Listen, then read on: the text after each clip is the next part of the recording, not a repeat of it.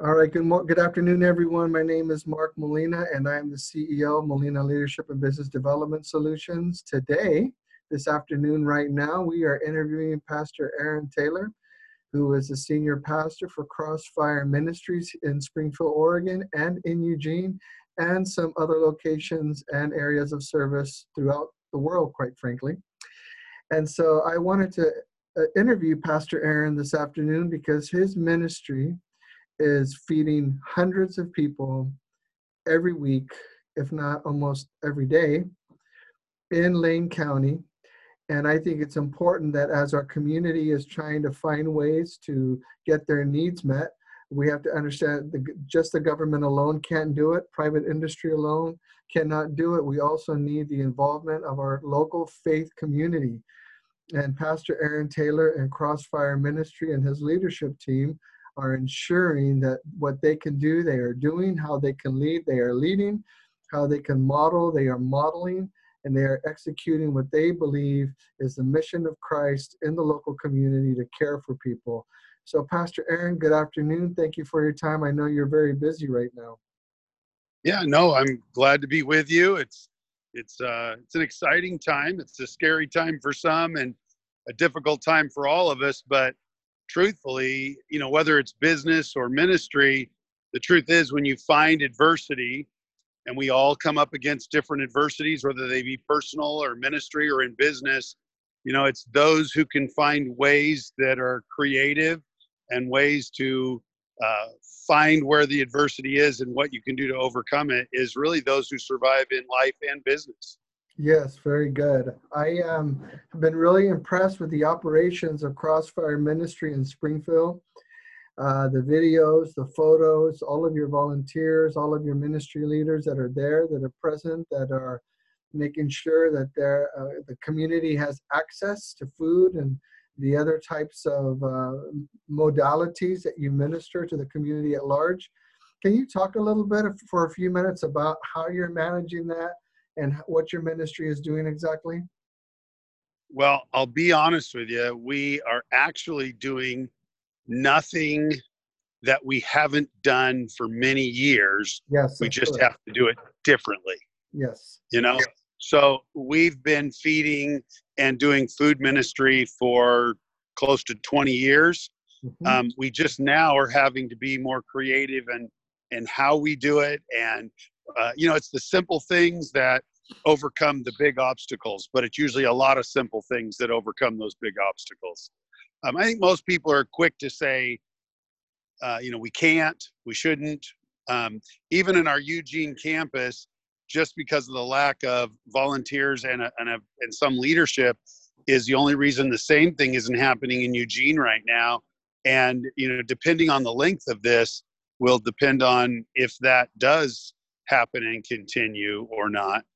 So we can open up the same thing in Eugene. But, our goal is to do a drive-through feeding program. And, not every single person who comes through, you get lots of criticism when you do anything other than, sure, home right now. What happens is, we've found niches and ways to help people. I had to say, what's vital about our ministry, and this is what we're going to do. I'd listened, actually had a meeting with Frank DiMaggio. I don't know if you know who he is or not, but yes. And in the process of having the meeting, he just said, Aaron, sometimes we just have to look and find out what's vital and what isn't, and cut everything that isn't vital out. Mm-hmm. Well, I think that's definitely happened for the world and the church right now. It's the things that are vital. And people say, well, our gathering is vital, and it is to a point, but the truth is, what is most vital is relationship. Yeah. Can we keep relationship during this time? Well, our relationship with the broken and the hurting and, single moms is probably the greatest value that our church has with the community is to find hurting people and create relationship with them. A friend of mine who's another pastor said, how's this doing with you connecting to business and getting their support? I said, I'm not that great of a pastor. Honestly, that's probably your job. My job is to love people and let God figure this stuff out. I'm just not real good at going out and raising money from people who have it. I just like filling the need and letting God figure it out. And so far that's been happening. I'm sure I could do better at the other.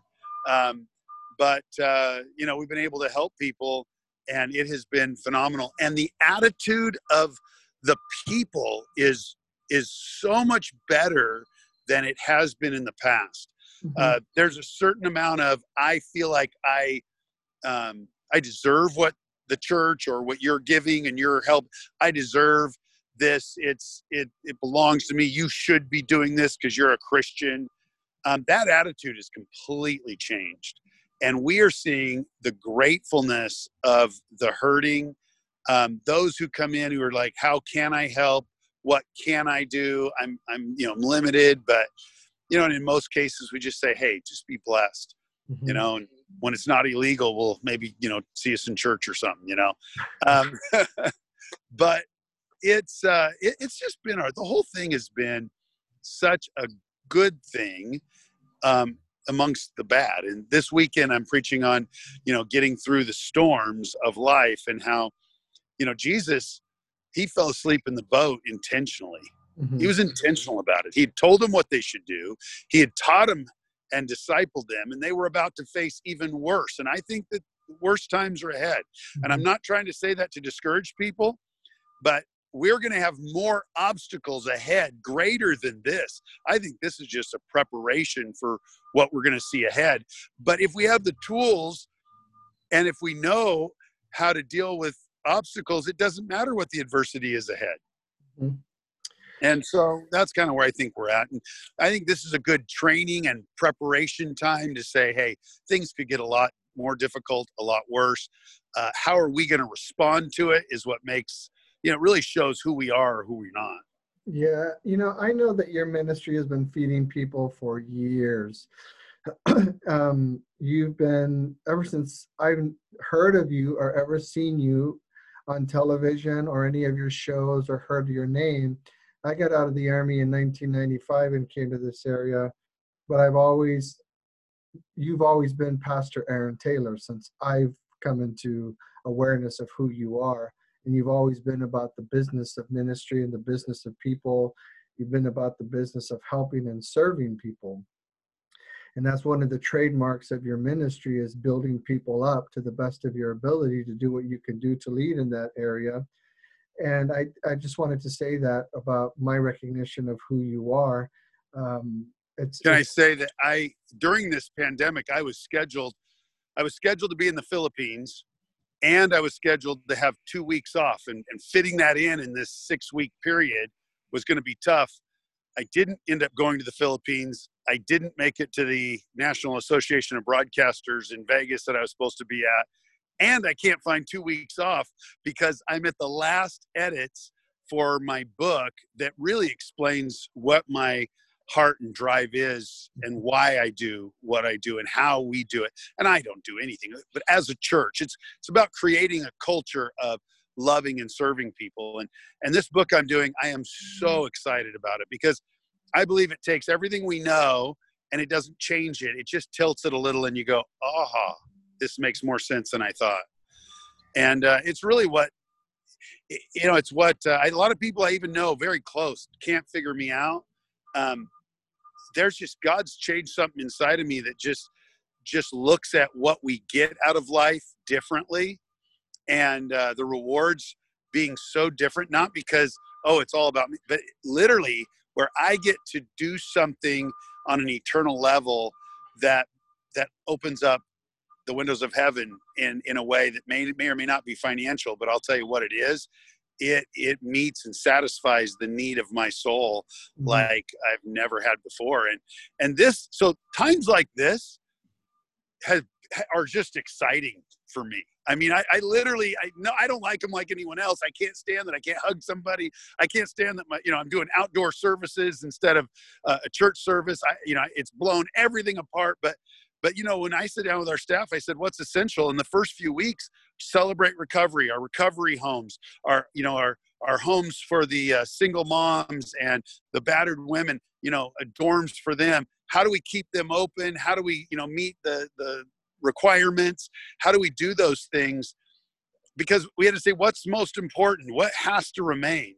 Mhm. And that's what we've continued to do. But it's been exciting to kind of reevaluate what matters.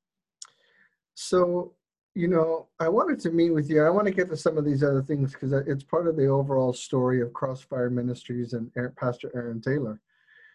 Let's talk about quickly though. People you are on 28th Street, Crossfire Yep. Ministries. 942 28th Street. Every Nice. Thursday we open from noon to 4 for food boxes, and seniors we deliver.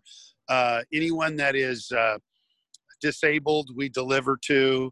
If they can't get out, they can talk to us. We have to be careful to make sure we're not picking and choosing. We just try to, everyone in this category we deliver to. Now, how many families are coming through the center there at 942 28th between 12 and 4 on Thursdays? Any given Thursday, we're ending up with about 150 to 250 families, which represent about 1,000 to 1,500 or more per week is what they estimate. Because we get not only do we take how many people are coming, but then we say how many people are coming and how many are in the family. So I know that we were at 1,500 unique families that we have fed so far. And excuse me, where are those contributions coming from? And do you have the metrics for the tons of food that go through your ministry on maybe a weekly, monthly basis or an annual basis? Well, if you go around the back of our church, you see semi-truck after semi-truck after semi-truck. And I'll tell you, while we're on this meeting, and this was something you probably don't know, but before all this happened, we were having plans drawn. So the back portion of our property, there would be a 30-foot wide building, and it would go about 170 feet, and we would do it in stages. First one would be a consulting and shower area. Mm-hmm. The next one would be a feeding hot meal. Next one would be food box. The next one would be clothing. The next one would be housing. And so they just go in little warehouse sections, allows us to bring stuff in, store it. And the way that it's designed, there's basically pallet racking on both walls and down the center. That also, for those that understand construction, it gives you the 4 foot from corner barrier, which makes your construction more simple if you don't have any doorways or entryways on the corners. Mm-hmm. And you think you'll be able to continue on with those plans post-pandemic? Well, I'll tell you what, we never, we operate about $40,000 shy of what we need every month. Mm-hmm. And so every month we fall behind about $40,000. And then our fireworks fundraiser is the primary one that it pulls us out of that every year. So without that, we wouldn't make it. We would like to get it so that was for doing other projects. That was never intended to be our budget. But over the years, as you reach out to, I'm just going to be straight, if you reach out to homeless, you reach out to hurting, you reach out and love the poor, it isn't the poor and the homeless and the hurting that leave. They come in droves. Mm-hmm. It's those that aren't homeless, hurting, and poor that find a hard time mingling, Mm-hmm. especially at a time like this. Sure. And so while we have some wonderful people and a few business people, over the years, we've had to make choices between, and to be just as straight, honest as I can, there was 7 different people that would have been in the millionaire category a number of years ago who supported our church.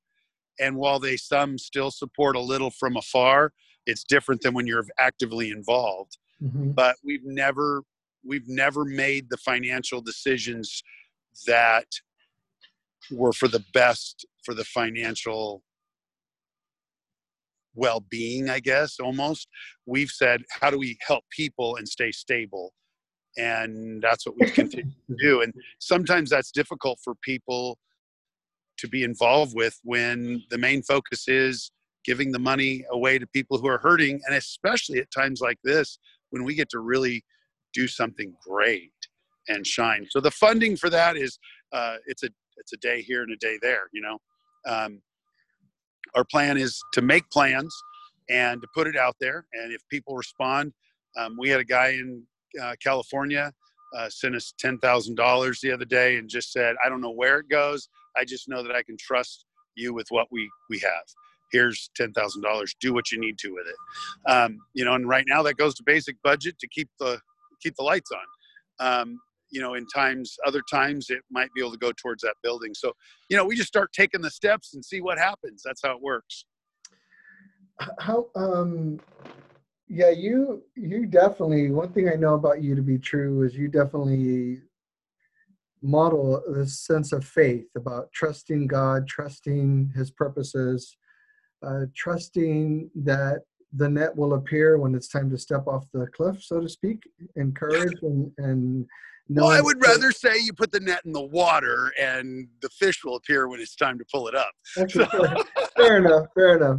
But that's definitely, I think that's a good model for your congregation and for the community and those that you help is that you have to keep moving forward in faith, even if you don't always see the end provision.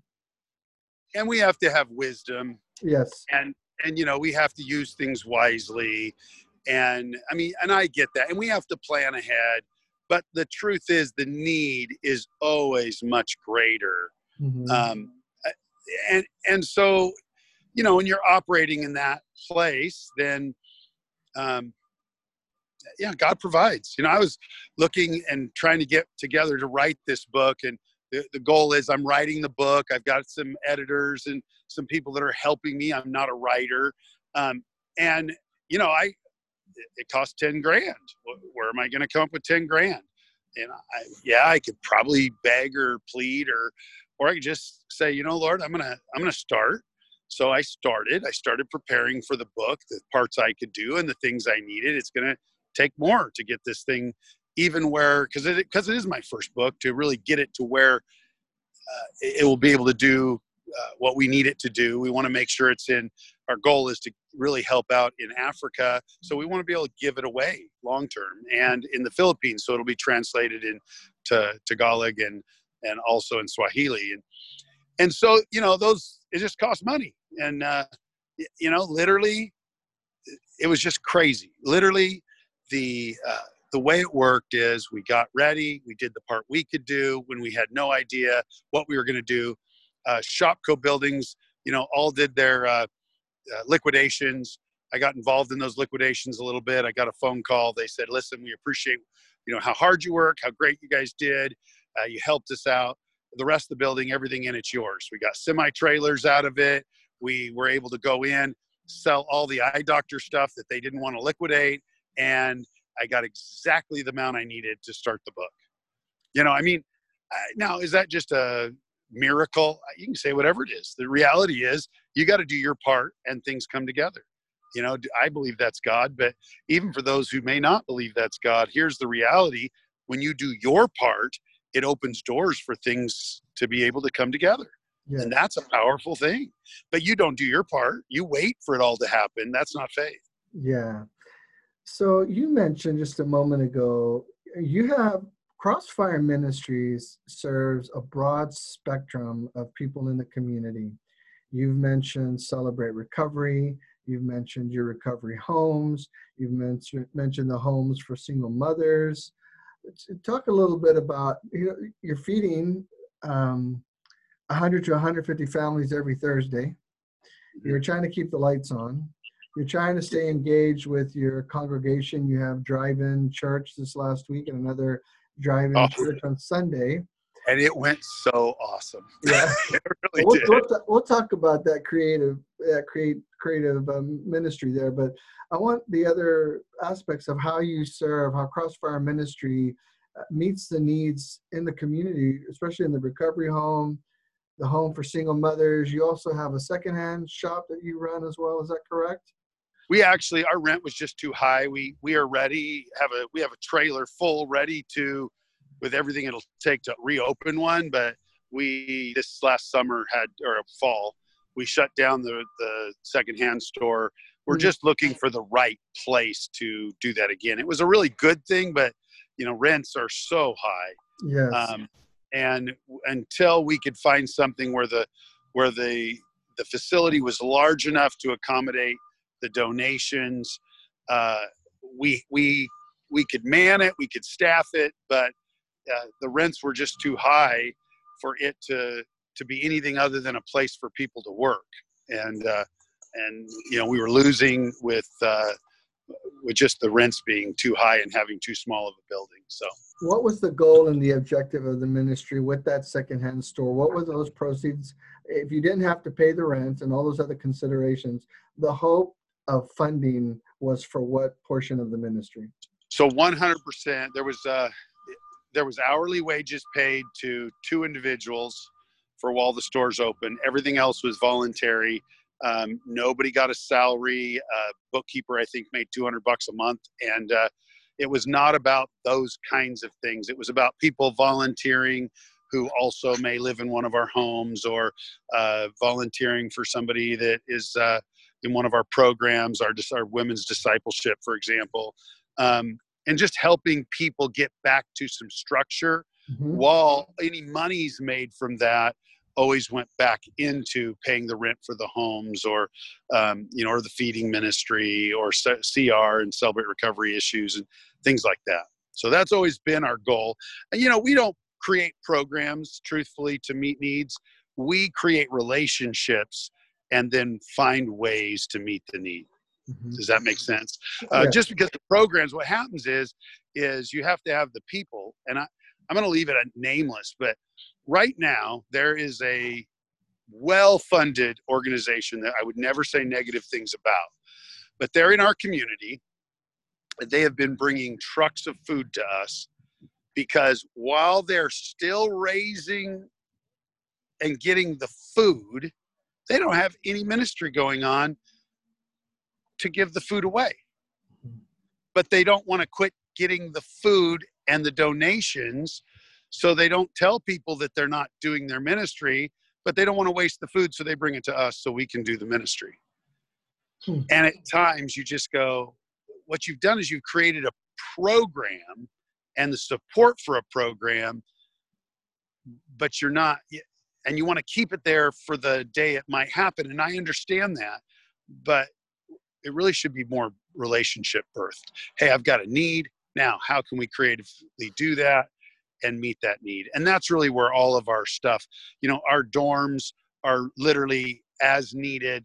Right now we have some single moms in one dorm, and that'll hold up to 10, and the other dorm holds up to 10. And there's a woman that went through abuse, physical abuse, and was injured. And so we open those up. Would they be something different? Yeah. 6 months from now, it might become for teenagers. And, it just depends on the program and the need at that time. They all run through some program. We need that structure, but we try to remain nimble and flexible. So things like this don't put us into where we're just trying to say we're doing a ministry we're not really able to do. So they'll change. I'm not going to build the push on this or that. I'm going to build the push on, okay, we have a need. Let's meet that need in the community. So, and I find that's a very interesting philosophy, because life is adaptive and it shifts and needs shift. And I know that you help a lot of people that are in the midst of or post severe addiction, incarceration, and many of people struggling with those, that segment of the population that's trying to come out, to get healthy, to get strong, to get on their feet. And so you have a recovery home, a single mother's home, but don't you also have a Bible college at your church? We did, Master's Commission, and we do not right now. We did for 15 years. But that really came down to, it's not that there's not a great need, and I wish we could continue that. It just really comes down to leadership. And we had one of our main leaders that we had raised up now probably 18, 19 years ago, went to Southern California. He pastors there, and replacing him got to be a little more difficult than we had thought. And so in lieu of trying to hold up a ministry that didn't have the right leadership in place, again, just took a hiatus from it, remained flexible.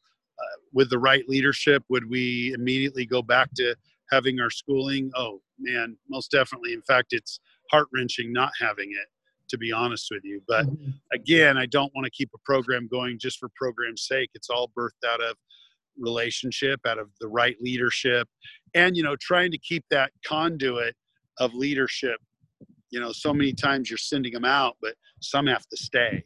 So we've had a lot go out and not enough stay that was able to keep that. And that's some oversight of ours we've had to reevaluate. So you have as well, your ministry supports Celebrate Recovery. Yes. How are you facilitating the recovery homes, Celebrate Recovery, the needs of the people? So we're quick to work with other recovery homes when that makes sense, when they're ran right and they're helpful.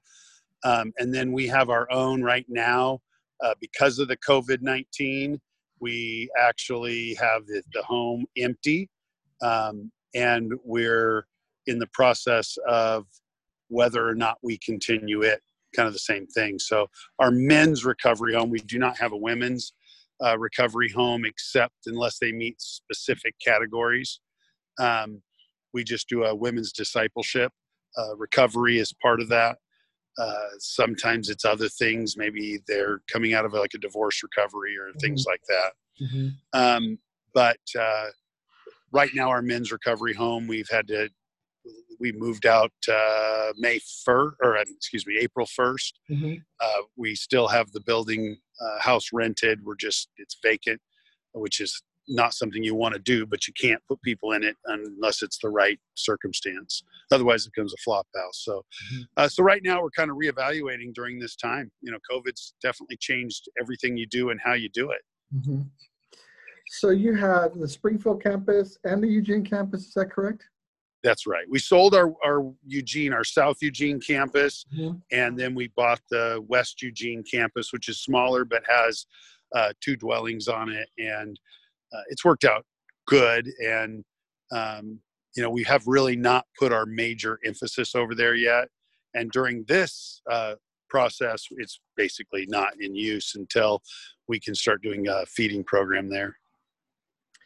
Now, how many pastors do you have to facilitate all of these areas of service and commitment that Crossfire Ministry has to the community? I know you probably work about 80 hours a week because I know you. Yes, I like working, so that's the easy part for me. I enjoy. I can't sit still very long. It starts driving me crazy. So I get time with my wife, time with my kids, and I work. That's what I love to do. But I will say, there's about 7 right now. Everyone is laid off except we have one office lady working in the office, and we have one television editor. Everyone else is laid off. We made that decision early on because we didn't want to get in a position where we got too far behind. Right. That being said, you can't stop them from volunteering, and they do. And so far, no one has walked away. They just continue to show up to work and love Jesus and do what they're called to do. So, but we're not. Everyone's been laid off, including my wife and I, and it doesn't change anything. It's just the way it is right now. And part of that, one of our decisions early on was, and I know there's some small business loans, and we've went after those. We'd be willing to hire people back, but we have yet to be able to get our bank to just even do the paperwork with us, because they keep saying, oh, we're on pause.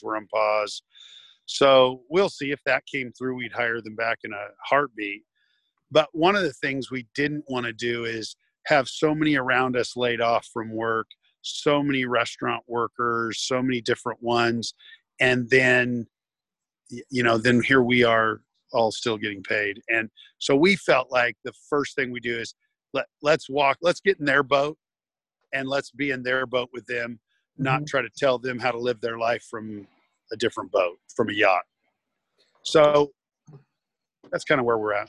Well, that's a great leadership example, in the I spent several years in the military in the U.S. Army infantry, and the infantry leaders are always the first to show up for work. They're the last to go home. They're always the last to eat. As a leader, you can never eat until all your men had eaten, and then you got whatever was left over.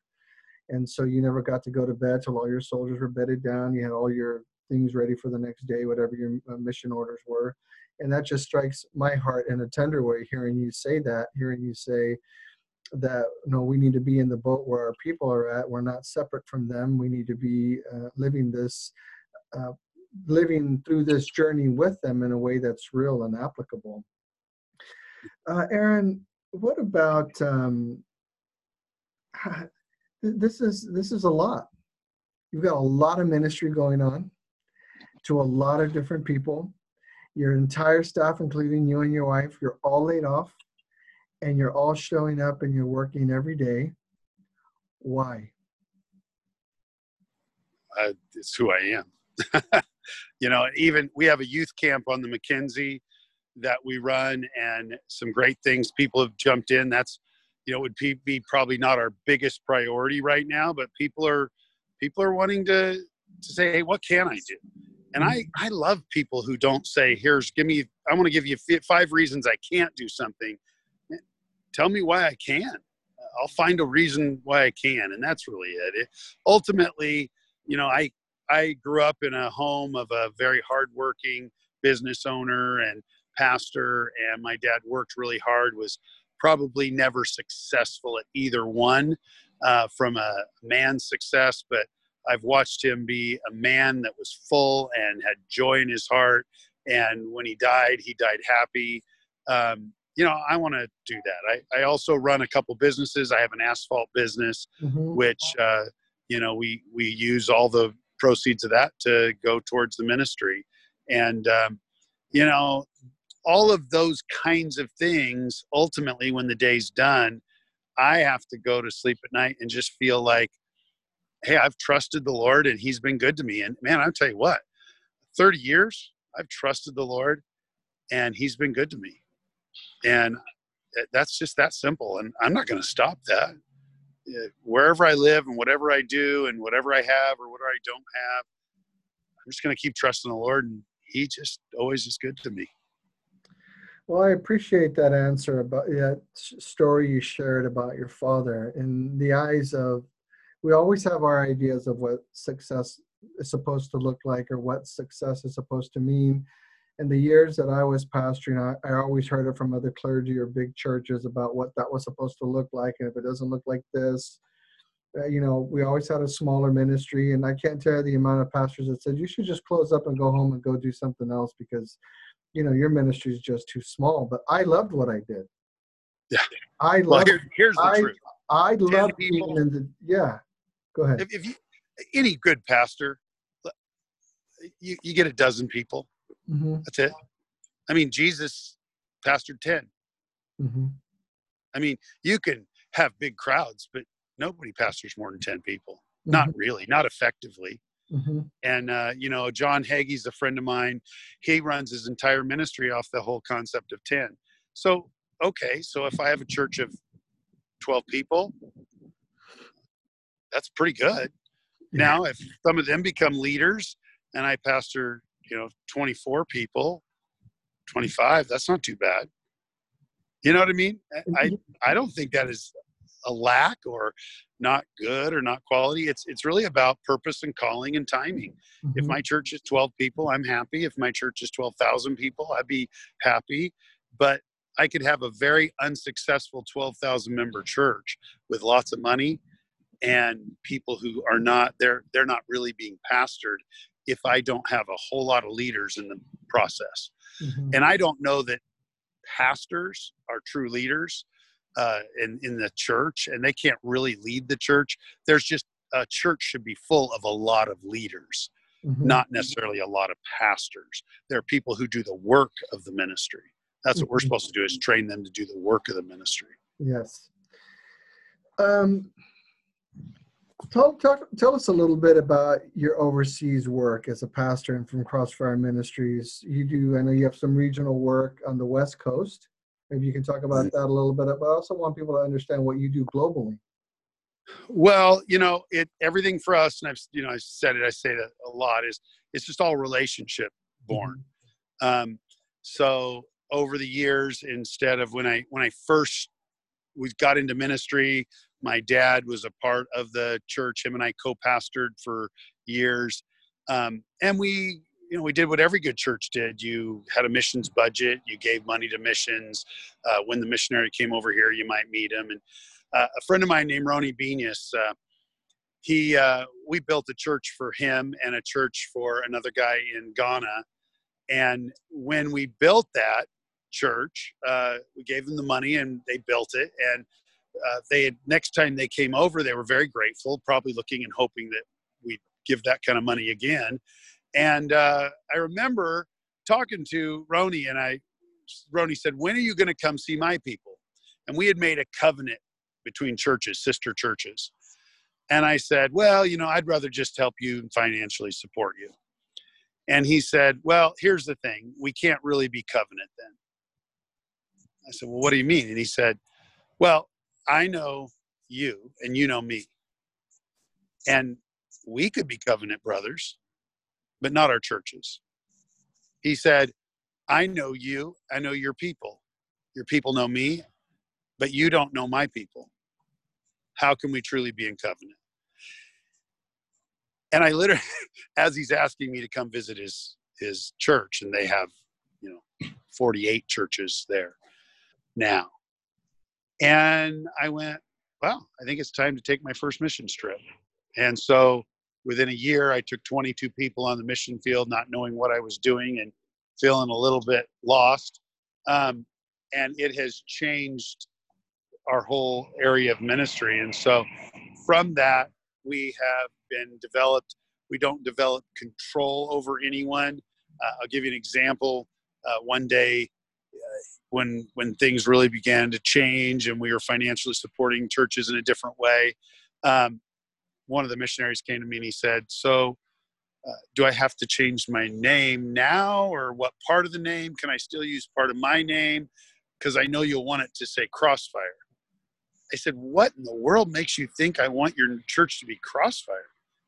And he goes, "Well, that's what all churches do when they give money. They want us to change our name to their name." I was literally so naive and blown away by it. I just said, someone's going by. I was blown away by it. I said, "I don't want you to change your name. I don't want you to change who you are. I don't need any control over you. We're in relationship." And I just learned that the whole system of religion is about control and manipulation too often, instead of it being about relationship. And I don't have to control you to support you, to help train your leaders, to vice versa, have you train some leaders. That's just not what it should be about. So that began. We'll license, we'll work with other pastors overseas, but that's not even a push of ours. I mean, I don't care who they're licensed with. If they have a love for Jesus and we can work together, let's work together. And again, is it naive? Probably. I don't have a huge budget or funding. What I have is an impact that God does today. And if he doesn't tomorrow, it's okay. I'm not building anything other than the kingdom of God. Crossfire is really insignificant in that. It's just a matter of, when I die, I'm going to show up and see what God thinks of the house that was built, not anyone else. And so our overseas work is simply that. It's relationship, it's friendships, it's pastors that I pray with, I talk with. They come over, they stay in my home, they minister in our church. We help orphanages, and that's what it's about. I wouldn't say I'm good at any of it other than being loyal and being someone's friend. And that's what it should be, I think, in the long run. But not big on manipulation. I'm not big on control. I'm not big on it just ultimately, can we have a friendship? And do you get burned in friendships? Yeah. It's like feeding people. We're going to feed 100 people and make a difference in one person's life. That's not great statistics. Yeah. but it's a real statistic. It's a real statistic. What are some of the countries your ministry has been able to go and help and serve and to, I mean, I see it on Facebook, but the Philippines, Yeah. So a lot in the Philippines, two different organizations that we're really close with there is Lift Jesus Higher with Roni Benyas and have for, we've been there for over 30 years. And then also Cross Tower, not Watchtower, Cross Tower. They're based in Southern California, so I'm there a lot. And then in Manila and throughout the Philippine Islands. And Jude Garcia, actually, I just did the wedding for his daughter a few years ago. And then his son, just this last January, I was able to go and do and perform the wedding for them. And it was a great celebration. But just relationship, they just kind of become family, and that's really what it's about. And then in Kenya, we have dear friends there that we work with and help there in Kenya, throughout Kenya and Uganda, and a little in Tanzania. There's also a place called The Walk in Kenya, which is a school and orphanage, and keep them in your prayers. They're really going through it. And same thing, a small school in Uganda, and then Bridge of Hope, which is a completely different organization that that's here in Portland that we've worked with and sent leaders there, and vice versa. They've come here and spent time here with us. We had the kids for about a month while they were traveling and raising money here in the Northwest. So just that, those are kind of some of I've built churches in Ghana and been in Nigeria, Mexico, a little in Mexico. Our contacts in Mexico have changed a little, so we don't have as many contacts right now in Mexico as we used to. We built some churches and did some ministry down there with a ministry called Open Door. But it's all about relationship. It's not about these being my churches or my things. It's just about relationship. And one of the things we're doing is we're waiting for a piece of equipment that I just bought that would allow us to do more of this kind of a thing, where it could be open to a large audience. And we're really excited about it. There's just one piece of equipment we need to get in, and it's back ordered, so we're hoping it'll come in this week.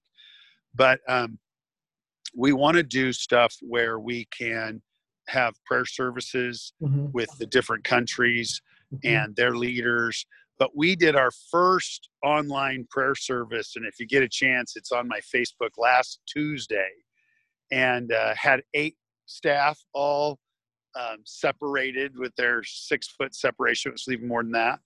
And in our church, we were able to do something I've been wanting to do for about a year, just a live prayer service that was phenomenal. Well, I'd like to be able to do that also internationally with the different leaders. And so that's something that is definitely close and in the works as things progress. So it's a little of what we do. Well, that's exciting. That's exciting to hear that you're trying to make that connection. And I think this concept of a prayer ministry is probably one of the most underutilized gifts that we have as a church, or the church, and our faith system that we have. And I'm not embarrassed by my faith, and I made that clear with this business, that it's part of who I am. And whatever your faith system is, it should be part of who you are as an individual and what you believe and how you operate and live your life, that value system. But I do definitely believe in this concept of we need to pray more and pray for one another and to humble ourselves, because this concept of prayer, it keeps us in that place of humility, the awareness that we are not all, sometimes we can get high and mighty with who and what we think we are. And I just want to say with all sincerity that ever since I've known you, I've never known you to be an arrogant man. And I can't say that about a lot of clergy. There's 2 people that I will put in that classification. That's you and Pastor Dan Trujillo of City of Destiny Church.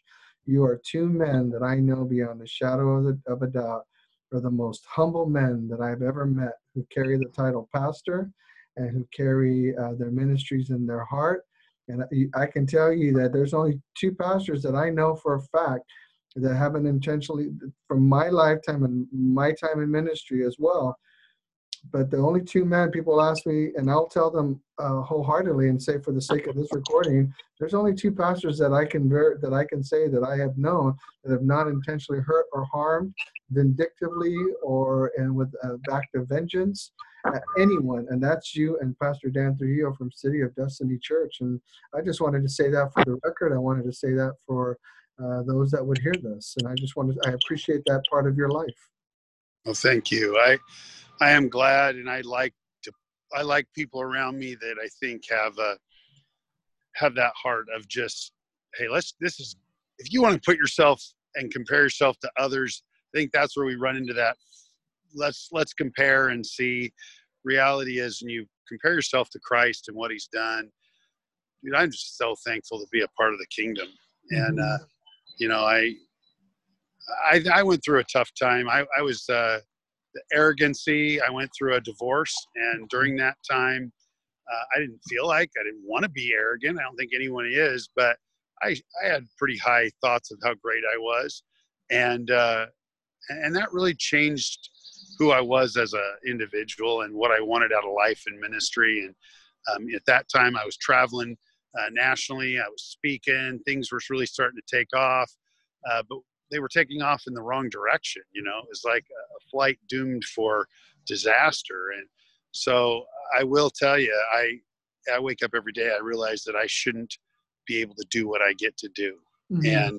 And it's the grace of God, mm-hmm. literally by His grace. And, you know, even to this day, because I went through a divorce, people say, well, you can't and you shouldn't.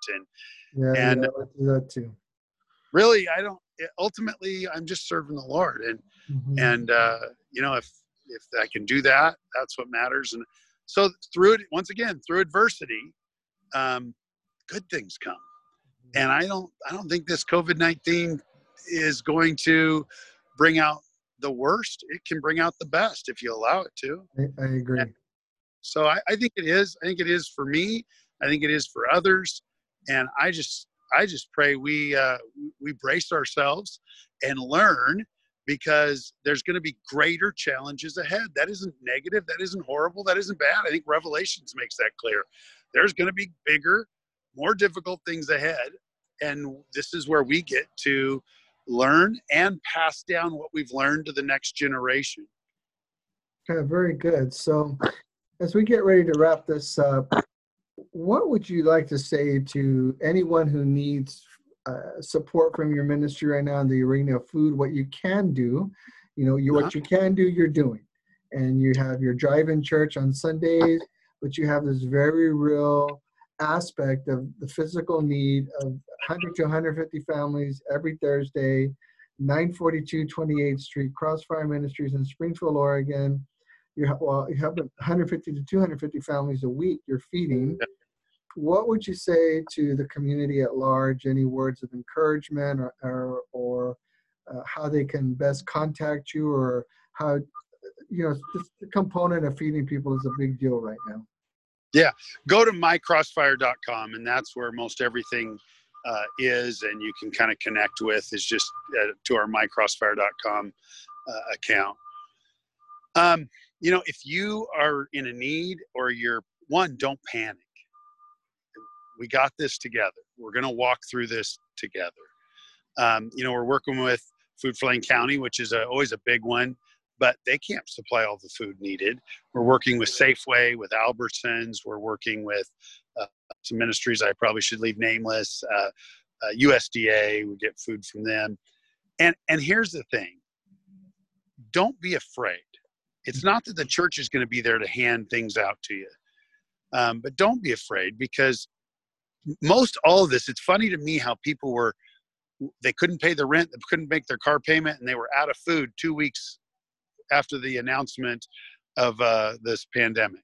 Mm-hmm. Well, nobody's life changed in 2 weeks, mm-hmm. but fear changed. Right. I mean, they could still pay their bills just as well as they could, but mm-hmm. they were afraid now. Mm-hmm. Don't be afraid. Right. Walk through, do the best you can with what you have. Crossfire is going to do its best with what it has. I can't guarantee we'll have one bit of food next week. Sure. But I know that God will give us what we need, and he'll help us, and he'll bring things together, and we'll do the best with what we're given. Mm-hmm. That's it. We'll pursue and we'll help. And, we don't know if we can do fireworks this year. Without that, financially, would we be devastated? I don't know. Sure. I just know this. I'm going to do the best I can. We're getting our permits. Our orders are placed. Looks like things are coming in. Will we be able to do it? Well, I don't know. It doesn't change anything. I'm going to put my foot in front today.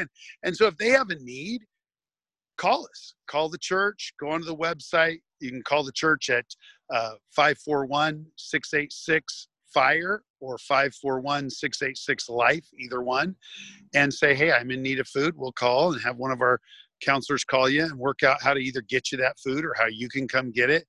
We'll make sure you have something to eat to the best of our ability with whatever we have. All we can do is call out and say, okay, how many fishes, how many loaves, divide them up and let God do the rest. And he does, and, every week it's, well, how many loaves of bread should we give out? How much meat should we give? Well, I don't know. Divide up what we got. How many people think will come? Well, that's what'll be in the box. Okay. Now, if too many come, and it always works out. It's about right. It's like, wow, I couldn't believe it. We made it. And, last week was 230 families, and we only had 200 boxes. But guess what? By the time we went through, it never stopped. Just like there was never a time when there wasn't cars in line. We got to a point where the line got down to the last car. I was like, okay, we're going to get a break. I'm going to use the restroom. Nope, here they come. But the reality is those extra 30 boxes, we went in there, put them together. They were probably better than the first 200. And, that's just how God works. So if you have a need, call. We get rent assistance calls every day. We have a benevolence funding. If it's funded, we're able to give. I mean, money has to come in to be able to give it out. Sure. But we're going to take what we have, divide it up, and help people. Very good. So thank you, Pastor Aaron Taylor, Crossfire Ministries. They're located at 942 28th Street in Springfield, Oregon. I want to thank you for all you do to feed the families of Lane County and all the other areas of service that you've been providing for all these years. Thank you for your leadership. Thank you for your time. I pray God's blessing on you, your workers, your staff, your ministry, your wife, your children, upon your health, and upon all the reach and influence that God has given you. And so we'll look forward to connecting with you soon as we begin to post-pandemic recovery on how you're able to re-engage in the community. Hey, let me tell you one real quick story, okay? So yesterday I get a call from an older guy. I had done a guy was an atheist for the most part, and right towards the end of his life, he reached out to him. Knew he was going to not make it. And long story short, I was able to do a baptism with a washcloth and in a rest home. And he wanted to be baptized before he died, and he confessed Christ. It was awesome. And so we did that. And then he died a week or so later. I did his funeral, and he is actually a very large businessman here in the area. If I said his name, everyone would know his name. But anyway, his brother, I met him one time there, and that was it. And that was, like I said, probably 10, 12 years ago. And his brother calls me and says, hey, and I didn't know him. I got a message, so I called it back actually. And he said, hey, I just want you to know I got I made something for you. Now he's in his 70s, 80s now. I made something for you. I made some roses for you. So I'm thinking, he made roses. He goes, but I've had them for about a month, and I was afraid that my wife and I would die due to the pandemic. And so I made these roses, and I left you a note, and we wrote you a check, and it's been sitting on our table, and we've only left our house 3 times, but we haven't died yet. And I finally met somebody who knew you, and they gave me your phone number, so I wanted to call. I thought, well, that's interesting. Yeah.